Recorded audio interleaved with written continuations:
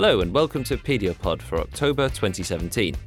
This month, we'll discuss the effects of antidepressant exposure during pregnancy on neonatal adaptation.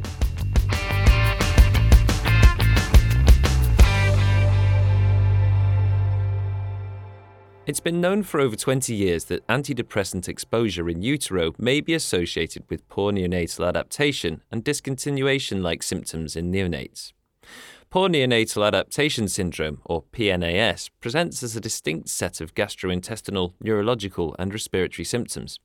It's not been clear how to best assess neonates for PNAS following antidepressant exposure, but some clinicians have adapted a test originally designed to spot neonatal opiate withdrawal symptoms called the Neonatal Abstinence Scoring System, or NAS. Professor Megan Galbally, Foundation Chair in Perinatal Psychiatry at the University of Notre Dame, recently published a pediatric research paper examining the use of NAS in assessing neonates exposed to antidepressants in utero and providing some rare long-term follow-up of these children's developmental outcomes at 6 months. It also sparked a commentary article from the Pediatric Policy Council, which we discuss here, along with how her study can be expanded upon by following these results further with the children, preferably up to adulthood.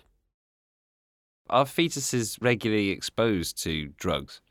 Absolutely, and I think that the Pediatric Policy Guideline calculated that for the US and found up to 800,000 children are exposed in utero to a range of drugs, illicit and licit substances and medications. In terms of antidepressants specifically, what we know from the limited research that's been done is that there are certainly babies exposed. For instance, in Australia, we think our rate is around 2%. And why I say think is that data is out of date, and from data that we've seen out of Europe and out of the US, it certainly looks like this is on the rise, the use of antidepressants in pregnancy. And is this cause for concern? I mean, is there any evidence for harm caused to prenatal offspring? When there's the consideration of prescribing an antidepressant in pregnancy, I guess there's a few factors to consider. These are used usually for moderate to severe depression and anxiety disorders. So these are women who are quite unwell from their depression and anxiety. It's usually in the situation where psychological treatment or other treatments have either not indicated or not worked for these women. And what we know from the limited research that has followed up women with depression and anxiety untreated in pregnancy is that also can have a detrimental effect on long-term outcomes for children. So what we're balancing is what we know and don't know about the effect of exposure in pregnancy to these agents. I think one of the most clear risks is poor neonatal adaptation. That has been shown now in a recent systematic review across 12 studies, and it's really been a fairly consistent finding across studies. And you've recently published a pediatric research paper examining the effects of prenatal exposure to antidepressant medications on the fetus. Can you tell us about the study design? So basically what we're looking at is a longitudinal selected pregnancy cohort study specifically designed around both depression and antidepressants in pregnancy. So we've recruited 3 groups of women into this study: women who are taking antidepressants, women who are depressed and not taking antidepressants, and control women. This particular study focuses on one wave of this data collection, specifically around women who were taking antidepressants and following up their children. Because I think there really are still these 3 unanswered questions about these neonatal symptoms. How do we assess them? And there isn't consistent guidelines or consistent recommendations around that. It's certainly what do they represent. I don't think that they are a clear withdrawal, such as what you get with opiates or benzodiazepines. And then what do these symptoms mean in the long term? And really now we only have 3 studies that have specifically followed up neonates who exhibit these symptoms and looked at later development. You found evidence, first of all, and in the short term, in autonomic dysfunction. And can you tell us, first of all, how you test for that, and is that a good test? Well, so what we used was really the main scoring system that is validated for neonates to look at substance withdrawal, substance discontinuation, or poor adaptation from substance exposure in pregnancy. So that's the Finnegan scale, or the Neonatal Abstinence Scoring System. So it's an observational scale, and it really has 3 areas that you're observing. You're observing symptoms that are regarded as CNS symptoms, such as crying, tremor, convulsions, gastrointestinal symptoms such as their sucking, their feeding, any vomiting or regurgitation, loose or watery stools, and then what they regard as other symptoms, so things like sweating, fever, yawning, mottling, sneezing, respiratory difficulties. It was designed specifically to measure opiate withdrawal in babies that had been exposed to opiates in pregnancy. It's been used more widely, and it really is the only thing that's been validated for this sort of thing for neonates. When you carried out this measure, what did it tell you about the effects of antidepressant exposure on autonomic functioning? So certainly what we found was similar to what we'd found in our earlier study, which is that certainly there were symptoms observable in babies exposed to antidepressants, that these symptoms persisted up to 5 days postpartum. So again, I think that's really important in terms of how long these babies are often in hospital, that the symptoms tended to cluster quite heavily around the central nervous system symptoms, so particularly sleepiness and tremor, which again is a consistent finding over a number of studies. Any idea what the mechanism might be? No, and that is really one of the key questions I think that's yet to be answered around this. So I guess what's been thought about is this a sign of serotonin toxicity in the baby?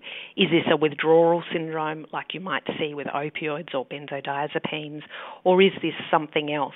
And certainly from both our study and also an earlier study by Oberlander in the British Journal of Psychiatry in 2008, what both of us have shown is that even when these medications have been ceased earlier in pregnancy, you may still see some of these symptoms in the baby.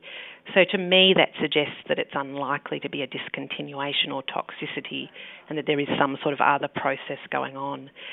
To me, that suggests the importance of following these babies up to see whether this is time limited to the neonatal period or whether this is a developmental signal for later developmental concerns. And you did that in this study, didn't you? Certainly up to the 6-month point. So we certainly found that the total score on the NAS did significantly predict poorer motor development on the Ages and Stages questionnaire at 6 months of age.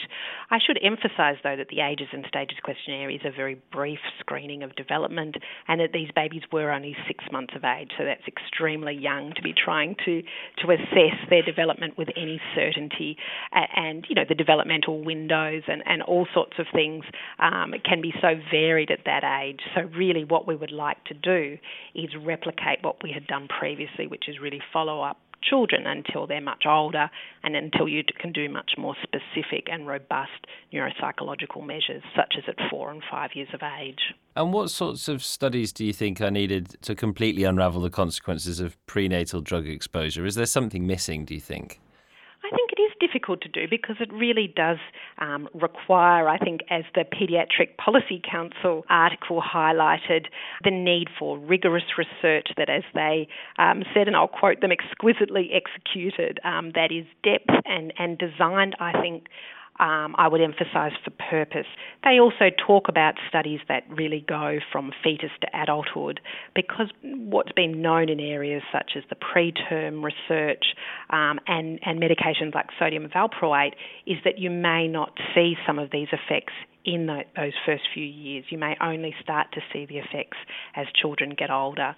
And so it's really important that we follow up children using very rigorous and robust methodology to really understand, you know, the risks and the benefits potentially to treatment in pregnancy of maternal mental health.